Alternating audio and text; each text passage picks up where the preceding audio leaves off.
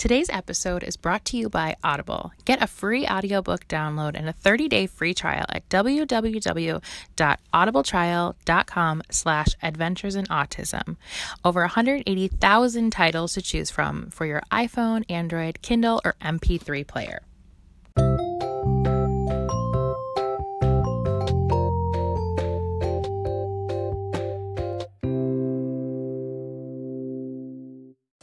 Hi everyone, welcome to Adventures in Autism, episode 146. I am Megan Carranza. Thank you so much for coming to listen.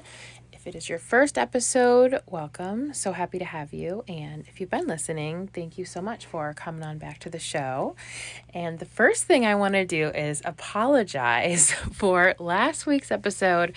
I don't know what happened. I recorded that audio, talking about our trip to Tennessee, kind of recapping and going over that. And I did everything the way I always do. Everything seemed totally fine. I published the episode. I saw that, people were listening to it.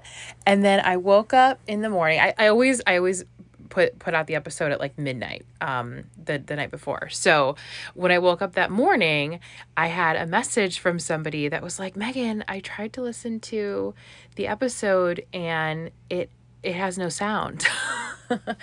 And I was like, oh, okay. And at first I'm like, okay, maybe this is just like an individual thing. Well, then I realized that I actually had several more messages. If you ever send me like a Facebook message or a DM and I don't get to it right away, first of all, I apologize. But second of all, it's very confusing. They go into like a different folder and I oftentimes just forget to check that folder. So people that have sent me messages before, like those pop up like pretty much right away. But yeah, when they go into like the other folder or whatever, I don't usually see them right away.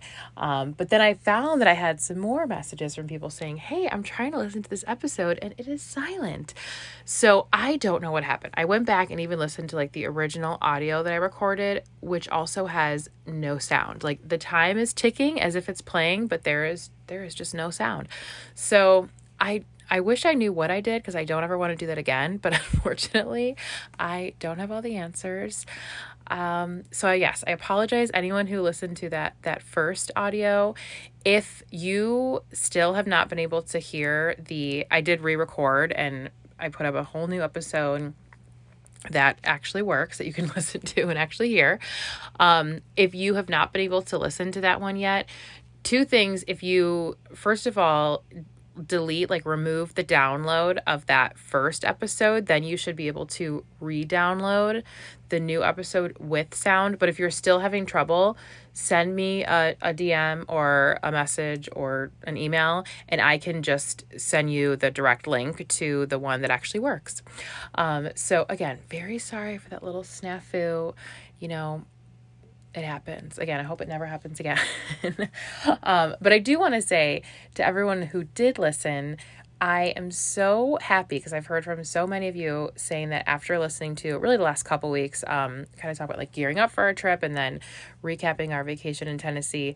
So many of you have said, I am going to plan the trip now. We're going to take a family vacation. Like that kind of gave you like the boost you needed to plan the trip, which truly that was like my intention with doing these last couple episodes, because it's something that it really is, it's something I feel so strongly about, that like taking that time just as a family, doing things together, even if it does, look a little different or you've got to do things differently than, your neighbor down the street or whatever. It's like, it really is so important. And I just think it's so worth it. So everyone who has shared with me that they're planning their own family vacations, I'm so, so happy to hear that. Keep telling me. I love that. Like I said, even if I don't get back to you right away, I always love getting your messages. I love hearing from you guys. Thank you so much for all the love and support you give the show always. I'll just put this in at the top. I usually say it at the end, but if you are enjoying the show and you would be so kind to leave a rating and review on Apple Podcasts, that really does help other people to find the show. And then we can just like keep sharing the love. Or if you're listening and you're enjoying the episode, take a screenshot, post it on your social media, like share it to your stories, tag me. I love seeing those. And truly, I just appreciate you guys so, so much. So That's all my little intro. Today, I'm super excited because we're kind of getting back to basics. I have an interview episode, super exciting. My guest today is Nicole. She is a autism mom and she's also an author, and she's just amazing. We talk all about her journey with her son, which is kind of unique, and this comes up on the episode. There's things that we talk about in this episode that have been kind of touched on before, but I feel like Nicole and I really get to kind of expand on those things. And we really just had like such a great chat. She's like so easy to talk to and she's amazing, and I'm super excited about her book. So I know you guys will enjoy listening. So without further ado, here is my conversation with Nicole. Hi, Nicole. Welcome to Adventures in Autism. Hi, thank you for having me, Megan. Thank you so much for being here. I was just kind of chatting with you a little bit before we started. I'm really excited to hear your story because you've given me a little bit of the background and kind of details, and it sounds like a really amazing journey that you guys have had. So, if you will kind of take us back to the beginning and what that looked like for you, I would love to hear. Absolutely. Yeah, it is. A journey is a really good word for Mm-hmm. it. My son, who's actually now 16, he was diagnosed with high functioning autism, or at the time it was Asperger's. And then really the diagnosis was autism because it was right before the criteria or the diagnosis changed several years ago now. But he was diagnosed after he started eloping from his school and having explosive behaviors, and he really was so dysregulated that they just couldn't educate him in a typical public school system at the time. And so we ended up educating him at home for almost a year, bringing in professionals and finally getting an autism diagnosis. And our story actually started when he was 3, or even a little bit before then. He was he was verbal, and he was, progressing within the realms of developmentally appropriate, hitting all the milestones and things like that. But his language was a little bit delayed. And Jack was, or is still, the fourth of four sons. So his brothers, he would grunt, he would point, he would, push somebody towards whatever he wanted, and he would communicate that way. And we just kind of chalked it up to, well, he's the fourth son, everyone kind of anticipates what his needs are. And to be honest, I was a pretty busy mom. So we kind of let things go for a little bit. And then he was almost 3 years old, and I couldn't, make the whole, like, the excuses weren't really adding up anymore. Like Mm-hmm. he really should have been more advanced than he was in his developmental, in the developmental aspect of his language. And so we ended up getting him evaluated. He was he was really on the cusp of 3. So I actually waited till right after his 3rd birthday, had him evaluated through the public school system. And he did get a diagnosis of a speech and language delay. So then we started from there. And, from there he ended up, getting services through the school. And then we also put him in services, we accessed our insurance and did that. And so he was kind of double dipping a little bit, which was great. He was making a lot of progress, but there were other areas that were popping up. He ended up getting diagnosed with ADHD. He got diagnosed with sensory processing disorder, in a and his reading skills in 1st grade were not where they should have been for someone his age. And later on, much later on, a couple of years later, we figured out he had dyslexia. So when his behaviors were popping up in the 1st grade, we didn't realize that he had autism, and all these other diagnoses were really not the underlying issue with what was going on with his behavior. So his teachers were very reactive. They didn't really know how to rein him in. Things were happening really fast for him, and he was really just so dysregulated. So when we ended up, Jack ended up running out of the school in March of 2012, and he didn't return to the public school system for over about a year after that, or a little less than a year after that. And we ended up educating him at home with some professionals. We ended up getting a BCBA on board, which was really instrumental in helping him get his behaviors in check. And we had a fantastic OT that helped us with the sensory piece, because we didn't know how to do that and what a sensory diet was, or how to read him and know when he was becoming dysregulated. So we really had to learn so much about Jack. And being the fourth son, I had other children, but it was like I was relearning how to parent Mm-hmm. over again, because he had specific needs that I needed to learn how to address. And so, yeah, it's been quite a journey with him. He ended up going back into the school system about 9 months or so after he eloped and was suspended. And they transitioned him in with his team of professionals that were working with him in our home. And that worked for a while, and he did great. And then they faded support, and then his behaviors started to rise again. Mm. And we realized this was probably not the best environment for him to be successful. And there were some things happening within the school district too. They were redistricting, and one school was shutting down. And so there was a lot of upheaval within the system that just wasn't going to make it a smooth transition as well. So we, with the team, and we decided that an outplacement was would best suit him. So he's been, he's in a small community now, or smaller community, and he's doing fantastic. He's been there for several years. He's had no recent behaviors, like a few years, no recent behaviors at all. And he's regulated, and he's feeling good. And it's amazing. It's amazing to be able to watch him be successful and have friends and be a part of a community, coming from 7 8 years ago, I guess 8 years ago, when he was clearing desks and swearing at teachers and running from the building. So yeah, it's been quite a journey. Wow. I have so many questions listening to that. First of all, I think it's really interesting anytime. I mean, I find birth order fascinating regardless of, special needs or not. I just always think it's interesting how it's like we kind of take on these roles like within our families. And especially like you were saying, you had already had three boys. I didn't know that you had four boys. You are a superhero mama. So number It's, one.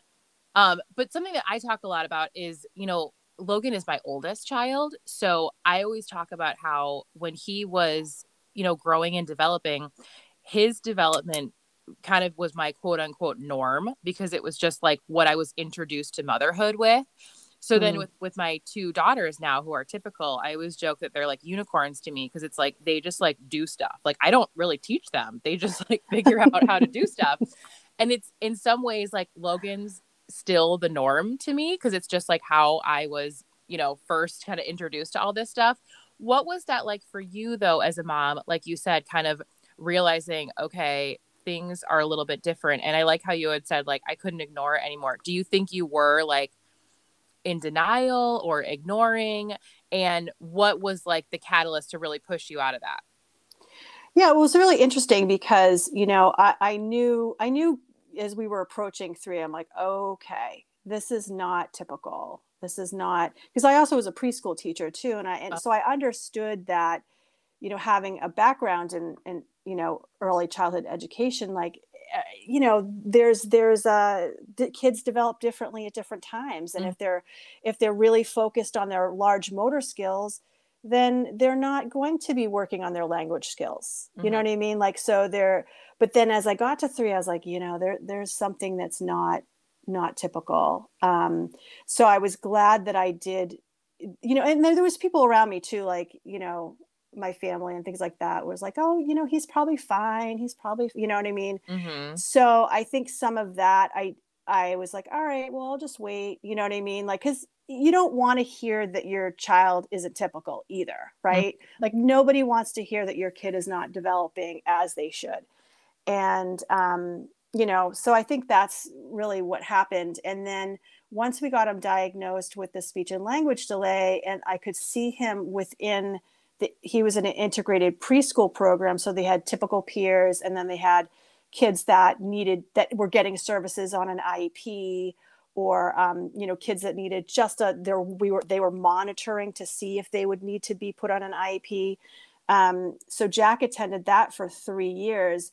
And during that time, they would tell me, oh, well, he hides up they had a little loft in their classroom. Like, so he'd come in and they'd have to like prompt him to sign in, like to put his little name on the tree to say Mm-hmm. that he was here. Like, everything, he needed a little bit more support, and he was a little scattered. And then he'd hide when they were doing circle, and, that attention seeking behavior. And it was just really interesting. I kept thinking, we'd have meetings with the preschool teacher, and then after that, the kindergarten teacher, and then after that, the first grade teacher, and we'd be at IEP meetings. So we had these meetings, these yearly meetings with staff, professionals, and I kept saying, another diagnosis would come, whether we did it ourselves or like, we took him to a neuropsychologist, we paid for that ourselves.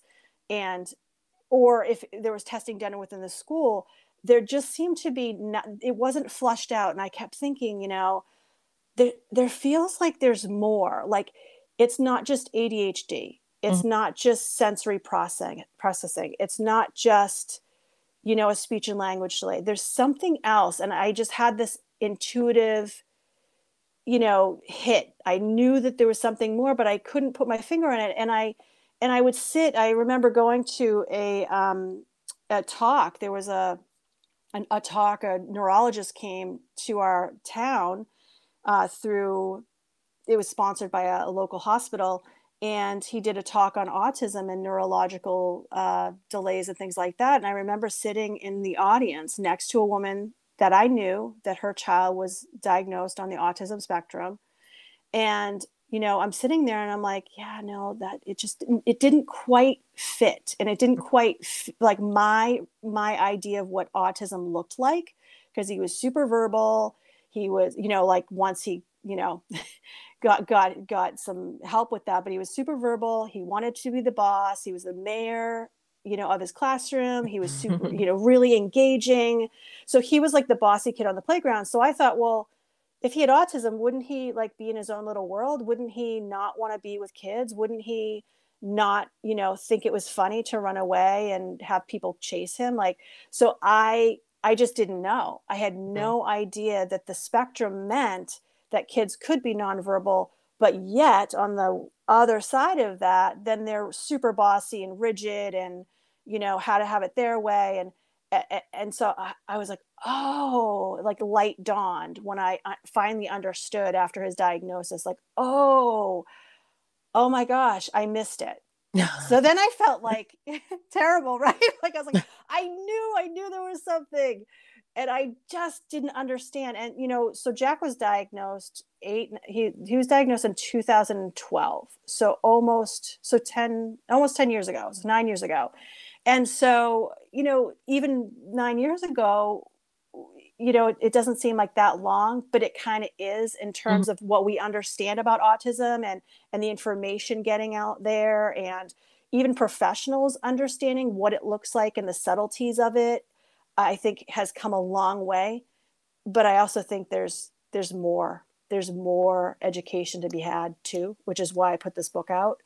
So I think that yeah, I don't know if that hopefully that answered your question. I kind of rambled on. No, no, it totally does. And it's funny because I can relate so much to how you were saying, seeing him in a classroom, even with other kids who, had whatever the diagnosis is, and realizing that he still needed more support. Because I had almost that exact same experience with Logan when he first started preschool. I went to like sit in on one of his classes, and just like how you were saying, like they would kind of sign in, they had like these little popsicle sticks that had their pictures on it, and everybody who was there that day would come up and take their popsicle stick and like put it on the little board while they were doing their circle time. And his classroom, it was like a special education preschool through our district. And I remember watching like all the kids go up, and even those that had like physical impairments, like there was all different. It wasn't like strictly autism. It was just special education overall. And then there were kids that were, you know, they needed some support, but then it was Logan's turn, and it was like he needed so much support, and he needed to be really like coaxed to go up there to put his little popsicle stick in. And I just remember like sitting in that classroom, and it was like my head was spinning, and I'm like, oh my gosh, like we are just not in Kansas anymore. Because I, up until that point, had really, like you said, I was like, well, he's really got this speech delay, and they were saying global delay for him. So he had like some fine motor, not really anything physical, but I just thought we were dealing with some delays. But it was like at that moment, it kind of like shifted for me, and I was like, something else is going on here for sure. So I can totally relate to what you were saying there. But also, I think it's interesting, like you said, even though like 9 years ago doesn't sound that long ago, I agree with you. I think so much has changed, because even in the 4 years since Logan was diagnosed, I think so much has changed. Yeah, absolutely. Yeah, I feel like we're just constantly advancing. And like you said, doctors and specialists are just kind of learning more of the nuances, because for so long it was this image of autism was the kid like in their own world. And although I was thinking when you said he would go like climb up in the loft, like that was probably him kind of like trying to get away from like all the chaos of this classroom. You know what I mean? Yeah, I think that was definitely part of it too, but he also liked seeking attention. Mm, So for him, he was like, well, if I run up here, then they're going to come and get me. God. So it was just, but he didn't take the social cues. He had no idea, like everybody else is sitting, in the circle waiting, and he's up in the loft, Mm-hmm. not understanding. And like, so it wasn't just, oh, it happened 1 or 2 days. It happened months. Like they, Yeah. you know what I mean? Like it wasn't just a fluke thing. Yeah.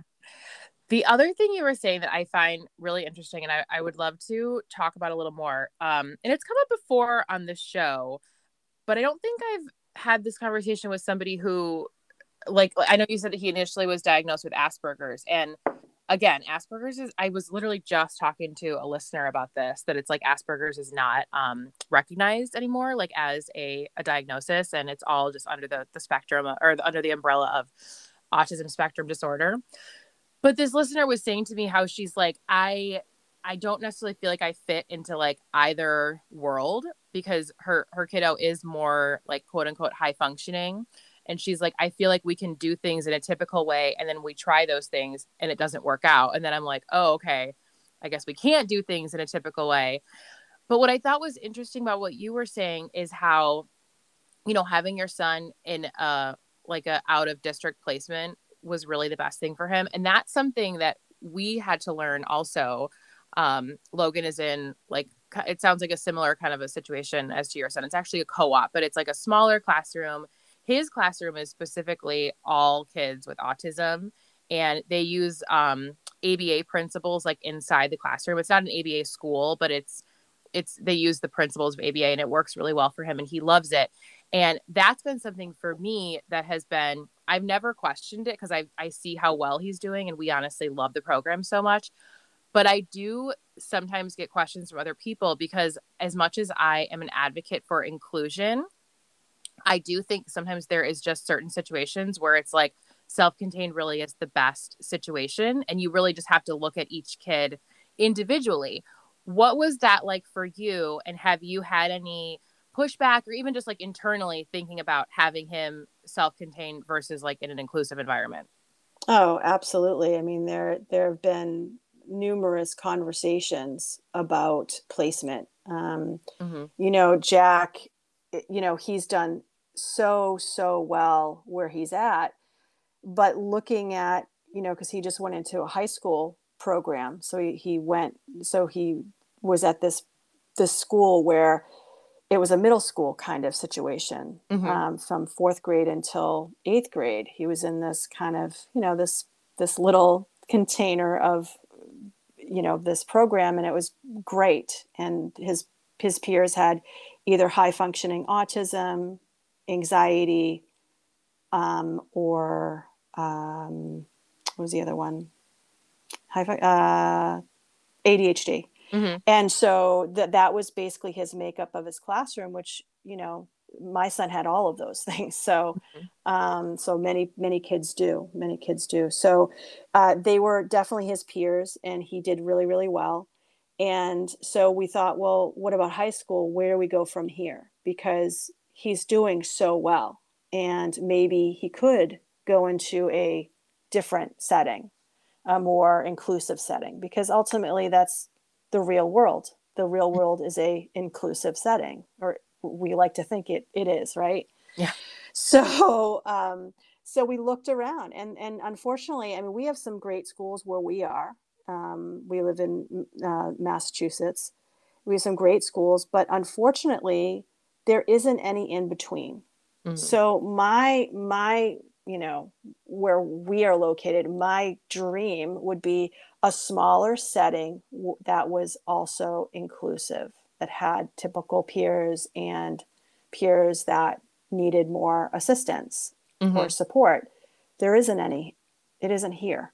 So, and then like a typical high school, they do have support rooms, like resource rooms, or whatever the language is for that right now. Mm-hmm. Um, and so that was an option. But then, just to look at the scope of the high school, the hallways are super noisy. Yeah. There's so much going on.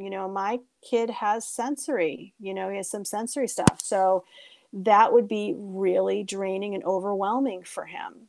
Mm-hmm. So, I hope someday there'll be a, education will shift a little bit, and we'll find more middle ground to be able to have opportunities for kids that are high functioning. And actually, Jack was, when he was diagnosed, they were changing the DSM-5. I think that's the right word. But Mm-hmm. so his official diagnosis is autism, but he identifies as Asperger's because he felt that was more reflective of how he feels about himself, or how he presents in the world. But even that, he's not like textbook, if anything is textbook in Mm-hmm. autism, but he's not classic what you'd think of Asperger's either. Mm-hmm. So I say he's more like high functioning autism. I hate all these labels, to be honest, but if No, if that gives listeners, kind of like a frame of reference. I know it's so hard to like. I have a hard time with Logan too, because that's always like one of the first things when I meet new people. When I tell them, "Oh, my son has autism," they'll almost always say, "Oh, is he like high functioning?" And Yeah. the truth is, like, Logan is not high functioning. And I don't say that in a bad way at all. I know some people will say they use like the term like severe nonverbal autism, which I guess if you were going to put him in a category, that's the category he would be in. But I never say that. I always am just like, he needs a lot of support, but he's doing great. He's a great kid. Like I just hate, but sometimes in the context of like the show, especially when we're talking about things and just trying to like give some background, the labels do come up, and it's like you can't really help it Yeah. how you're kind of like explaining your kiddo. Yeah, I think it's really interesting, like you said, there isn't a lot of common ground. I hear that a lot from parents. It seems like there's just like, this like mainstream route, or then like the self-contained route, and just like so little in between. Again, I think we are super lucky because the co-op that Logan is in, the program is housed in a like typical school setting. Hmm. So even though his classroom is self-contained, he does get pulled in for inclusion with his typical peers. So he'll do like gym class with them or music class. So we're, again, I just, the longer I do this show, the more people I talk to, the more lucky I feel for this program. And I'm like, we are never going anywhere. We are staying here because it'll grow with him. Like they have a middle school and a high school and a after, high school program. And we're just like, like I said, super, super happy with it. But it makes me sad when I talk to other people because I know that that's not the norm and I wish it was. Yeah, yeah. I mean, we do feel really lucky where he has landed, and we Yeah. feel like the program is really great.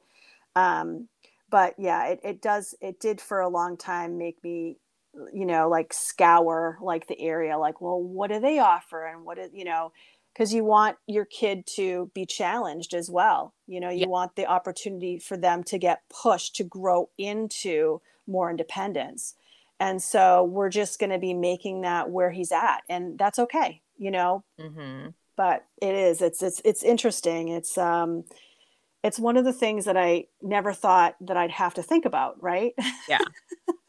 I'm glad you said it though, because I think it's really important for parents to hear that, especially parents with young kiddos. And a lot of people listening do have young kids, because I think everyone has this idea in their mind that, especially now, because I feel like inclusion is such like a hot button word that every Mm-hmm. like, we want inclusive, we want mainstream.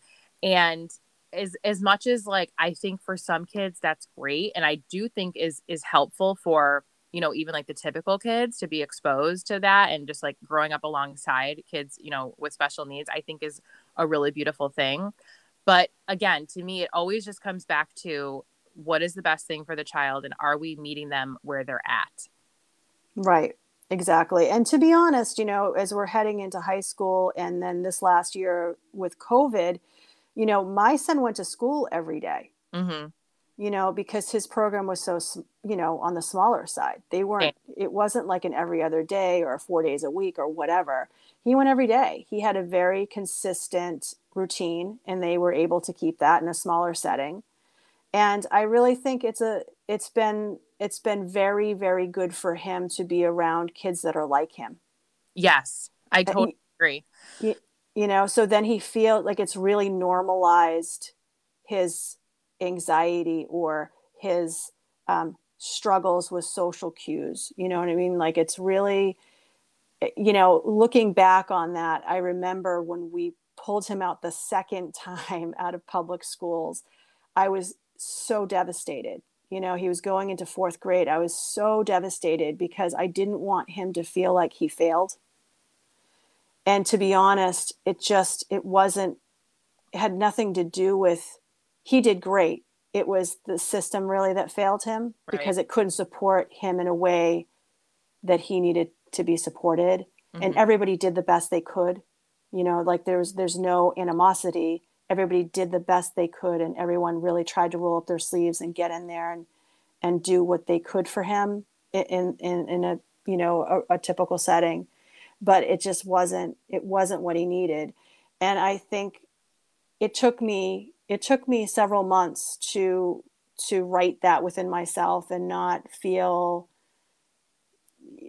I don't know, not feel so extremely sad or devastated or worried or, and that it was okay. It was okay that he was going to have a different education than his brothers or the neighbor down the street, Mm-hmm. you know, and maybe, just maybe, that really was the best thing. And it really has been. So, Absolutely. I think especially how you said him being with his peers and other kids like him. I think especially at the age that he's at now, I think back on, that time for myself, and I think for typical kids, regardless of, special needs or not, that is such like a tough time, and everybody feels kind of like a fish out of water, and like you don't quite fit in. But I can only imagine what it would be like to, be surrounded by your typical peers and feeling like an outsider. You know what I mean? But to right. be with his peers and other kids who, have the same kind of quirks and maybe a similar diagnosis as he does, I'm sure that is probably, I would imagine, like really comforting for him. Yeah, and because he's been in the program a long time, and he's had a lot of interventions, a lot of, group and therapy and things like that, like he really knows who he is. And he has been able to be in a position where he's a mentor to other students. So for him, like if he was in a regular setting, a public high school setting, that's not where he'd be. He Hmm. would not be a mentor. He would be the kid that's kind of weird. You know what I mean? Like he Hmm. would be and I don't mean that in a bad way. Like No, I understand. I think he's fantastic, and I am all about weird. Okay, but I think that when you look at a typical high school, you're looking at you know what a typical high school is, right? Hmm. We all lived through it, and you know, so he really is kind of getting out of that circle, and he's really been able to shine and show people what he's really made of. And I think that is really beautiful. And that really, you know, I hope that this message of don't knock it, you know what I mean? Like, hey, it could be a really good thing for other people's kids too. Cause I know I was feeling so heavy that, gosh, I really wanted a different experience for him. But I'm so grateful that he ended up where he's at. Absolutely. That's amazing that he's a mentor. I bet that that gives him like so much confidence too, you know? Oh yeah, he loves it. He Hmm. absolutely loves it, and it makes him feel really good. And he has lots of friends. And you know, during times when they're not, you know, like break times or whatever, he's like, "Mom," he's like, "So and so wanted to play chess with me, but then he would get stressed because he couldn't get to everybody that wanted to hang with him," which is really very sweet. You know what So I mean? popular. Like I I know, right? Love it. Yeah, but you know, there's just such a nice community there of students. So yeah, they're all very lucky. It sounds amazing. He sounds like such an awesome kid too. You had said that in especially in the beginning he was really dysregulated and you guys were having to figure out, you know, ways to just help him and you had said sensory diet. How has that changed now that he's 16? I love hearing from people with older kiddos because I feel like it's like a little glimpse into my future. What does that look like for him now in terms of like does he still have a sensory diet? How does he regulate himself? How do you help him regulate? Yeah, it's interesting because it's, you know, obviously it's morphed over time. You know, like when we started, he had a Yeah. tent and a weighted blanket and a bag of books and some Mhm. squishy items. You know what I mean? Like he still has fidgets sometimes. I think in his classroom, I think he has a couple things in his desk. So he does, but they look like, you know, like erasers or, you know, like a toy that, you know, is a little figure that, you Mhm. know, like it doesn't, even in a typical classroom, it probably wouldn't look weird, you know? Yeah. But right now he goes on, you know, he walks, he does exercise that really has helped him. Since COVID happened, we haven't been going to the gym, but for a couple years, as he got into middle school, he was working out. He was doing the treadmill and lifting weights and stuff like that to help give him input and pressure because Mhm. that's my kiddo. He doesn't, you know, he's kind of like a tank with feet. Like when he was little, he'd like just plow through things, and the crash pad was a big deal. And he'd crash into the side of my leg. You know, there was a lot of crashing happening Mhm. in our house. But yeah, so he just didn't having like pressure is really helps him know where he is on the planet. You know what I mean? It Mhm. helps him feel grounded, and so he still has a weighted blanket. He still pretty much has it every night, even in the summer. He Mhm. has a weighted blanket, and he also he has a, you know, some little personal items like a blanket that he sleeps with that it smells good to him, you Mhm. know, so he has that, like, you know, that sense of smell that he finds comforting. Mhm. So that's interesting that that's still there because when he was when he was little, he used to sniff me all the time. I don't know if this is a thing that other moms have gone through, but literally he'd come up to me and like sniff my clothes or sniff my hair, and that would help him feel regulated. It was just this point of contact, you Mhm. know. Because for a long time I was Jack's person, you know, and Yeah. I feel like I still am his person, you know, his Mhm. touchstone, and which is such a honor and a beautiful thing to be when you know your kid's 16. Absolutely. But yeah, I mean, it definitely has morphed, and I think that, you know, we did OT for many years. He also did other things like gymnastics that helped for a while when he was little. Mhm. And then, but the gym I think is more something he'll probably go back to. And he'll continue doing his walks and things like that. I love that he goes to the gym and works out, because I feel like that is such a sensory experience. Like you were saying, like it gives him that input, or like running, like gives him, that like helps to regulate. But it's such like an appropriate, age appropriate thing for him too. So it's like it's kind of like best of both worlds. Right, exactly. Yeah, it's definitely a great place to go to after you're too tall to go to the Century Gym anymore. Mm-hmm. Because that was a thing. Our OT was like, "All right, I'm gonna have to move this to be taller for him," and yeah, it was good times. I'm gonna tell my husband that, because he loves to work out, and I could totally see him like when Logan's like a teenager and them just like going to the gym together, and that being like the thing that they can do together. Yeah, I mean, what a great thing. And then he can meet his friends there too as he gets older, or meet people there, Absolutely. yeah, it's a great thing. That's awesome.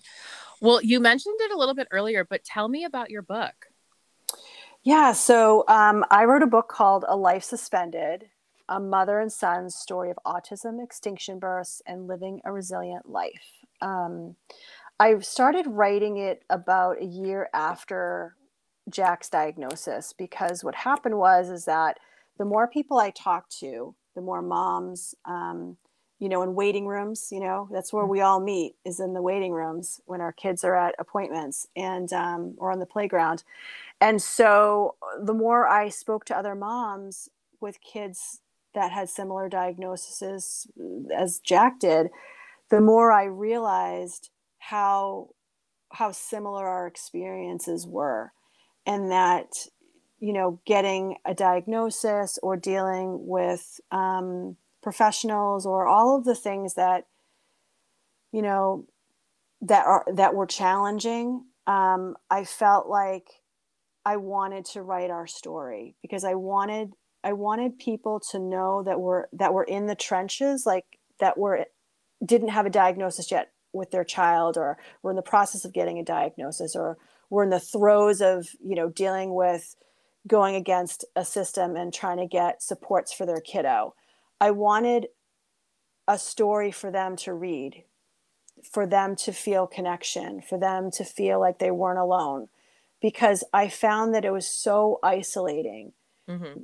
just extremely isolating. And when everything was happening with Jack, because he was behavioral and he was, clearing desks and running out of the school and swearing at principals and things like that, the kids took notice, and the parents took notice, and people stopped playing with him, Mm-hmm. and mothers would kind of look at me on the playground. And so we had lived in this community for a long, long time, and I had older children, and I was a part of the fabric of the community, the school community, all of that. And all of a sudden, overnight, I felt like I was, just no one wanted to talk to me. Mm-hmm. And I think it was just because they didn't really know what to say, or they were afraid, or they didn't want their kid to play with mine because, he was unpredictable. And so for me, I wanted the story to come out, to give that support to other families, to let them know that you're not alone. You're not alone, and that there's hope, and things do get better, and you will work your way through it. And I also wanted this book to come out because I wanted professionals that were in the classroom to be able to read this and maybe understand a mother's viewpoint from the other side, for them to maybe look at this and see a kid who's seems to, look typical, but he's behavioral. It's not a diagnosis of he needs mental health intervention. Maybe he has an underlying diagnosis, and maybe that should be brought up at a meeting. So I wanted that to kind of be out there in the world, that people could have that experience by me sharing that, because there were many meetings we sat at in the beginning, and there were professionals around the table that said, well, what kind of medication is he on? Or, well, he is depressed, So they're kind of like pushing us towards, it being a mental health issue when, yes, he did have those things, but he also had autism and nobody said anything. Mm-hmm. Nobody around that table until everything started coming together and he got the diagnosis did they say, oh geez, yeah, we did see some of that. Mm-hmm. Or we were in the process of getting the diagnosis and then the behavior said, oh yeah, I have seen some signs of that, which, I want people to just become a little bit more aware. That would be a great thing. That would be a really great thing. You are speaking my language, because I feel like every year when it gets to be April and, we're all talking about autism awareness. And I feel like there's the last few years, especially, a real push for, acceptance. And just, I did hear like Autism Action Month or Autism Celebration Month, but I like those too. But I'm always in the back, like, no, we still need awareness because like, yeah, it's still there's so much more than just like knowing the word autism exists. There's so much more to autism than, this blanket of like autism awareness. There's so much more to be aware of. absolutely. And I felt that too. That was confusing for me this year. It was the first time I really heard that shift, maybe because I wasn't paying attention, but or being around more people in the community of parents who have children with autism, that, they kept pushing like, no, we want them to be accepted. And I'm like, yes, Yes. and all of that, Yeah, I always say if the goal is acceptance, then we need more awareness to get to that point, because it's like, I think just saying we need acceptance is fine, but it's like there's so much more to that, because if people don't understand, just some of these behaviors, like you said, like your son running out, or like if they see a child having a meltdown, or, my son, like he's happy, but he's a screamer. So when I take him out places, like he's screaming, he's running around. And it's like we get some side eyes, and it's like I just want people to understand, like, this is also a part of autism. You know what I mean? It's not just like the kid who wants to be alone, like in the corner. It's a kid who wants to be out there doing his thing, but he does not give an F what you think of what he's doing. Right. Oh, aren't they the teachers of us all, right? Oh my gosh, so true. Yeah, and it's like we realize that, but we want other people to realize that. Absolutely. Definitely. Absolutely. Well, Nicole, I've had such a great time chatting with you today. Do you want to share where people can find your book and where they can connect with you? Absolutely. You can find A Life Suspended on Amazon. You can also find it through Barnes and Noble. I always say it's available where all good books are sold. So if you go to your local independent bookstore, they can order it for you. And I'm also, you can find me on Facebook, Nicole Hendrick Donovan, nhdrights.com is my website, and Instagram, it's nhdrights. And that's pretty much where you can find me. Awesome. Well, I will link to all of that in the show notes as well. Thank you so much for coming on and sharing your story. I feel like we really talked about a lot of things today that have like kind of come up before on the show, but we were able to go a little more in depth. And I think that's really important. Oh, I was so thrilled to be a guest. And I just love listening to your podcast. And I just like how relatable you are and how approachable you are. And I think that's such a beautiful thing. Oh, that means so much to me. Thank you, Nicole. All right. Well, you take care. We'll talk soon. Sounds good. Take care. Bye. Bye. For you, the listeners of Adventures in Autism podcast, Audible is offering a free audiobook download with a free 30-day trial to give you the opportunity to check out their service. I often get asked for book recommendations related to autism, and one that I always go back to is called The Out of Sync Child by Carol Kranowitz, and it was actually recommended to me by a friend who is also an OT. And I read this book years ago before Logan was even diagnosed. It's not necessarily just for autism. It also goes into like sensory processing disorder or ADHD, but it's just very valuable information and a really great resource that I still pull from today, even though I read it years ago. So that's a really good one. Sometimes just to get my mind off things, I also just enjoy good old chick lit. I love anything by Emily Giffin, like Something Borrowed or Something Blue, and those are available on Audible as well, but you can pick from any of their titles. So to download download your free audiobook today, go to audibletrial.com/adventuresinautism, all one word. Again, that's audibletrial.com/adventuresinautism for your free audiobook. Okay, well, I hope you all enjoyed listening to my conversation with Nicole. I just adore her. I think she is amazing. I loved hearing all about her journey with her son. Like I said, it was definitely kind of unique. I feel like there was some interesting sort of twists and turns that haven't necessarily come up before in conversation on the podcast, although I have an episode coming up soon, another interview with a listener turned guest who is amazing, and her journey really reminded me of Nicole's, but like they're a little earlier in the journey. Her kiddo is younger, but it's interesting because it's like, again, I always say this, as much as all of our journeys are so different and all these stories and episodes and, it's all so different. I just feel like there's always like pieces that you can relate to and things that you can kind of learn from in every episode. So again, I just like sharing all kinds of stories. So if you have been listening and enjoying listening to other people's stories and would be open to sharing your own, please let me know, reach out to me. The best way to do that, I get a lot of inquiries for the show, and the best way to inquire about being a guest is to send me an email. Like I was saying, it's hard for me I don't always see all my messages like on social media. You can always send me one there, but the best way to do that if you would like to be a guest is to send me an email to adventuresinautism2018@yahoo.com and just tell me a little backstory, like what, talk about your journey a little bit, what you'd like to talk about if you were a guest on the show. That's always kind of the best way to correspond, especially about like being a guest. I can get back to you more easily over email. And like I've been saying, summertime, I am not recording as much. We're a little bit busier just with our schedule, but I had a couple interviews this week. I still have, interview episodes coming up, and I'm excited about that. I had one the other day that was just so awesome. I can't wait for you guys to hear that one.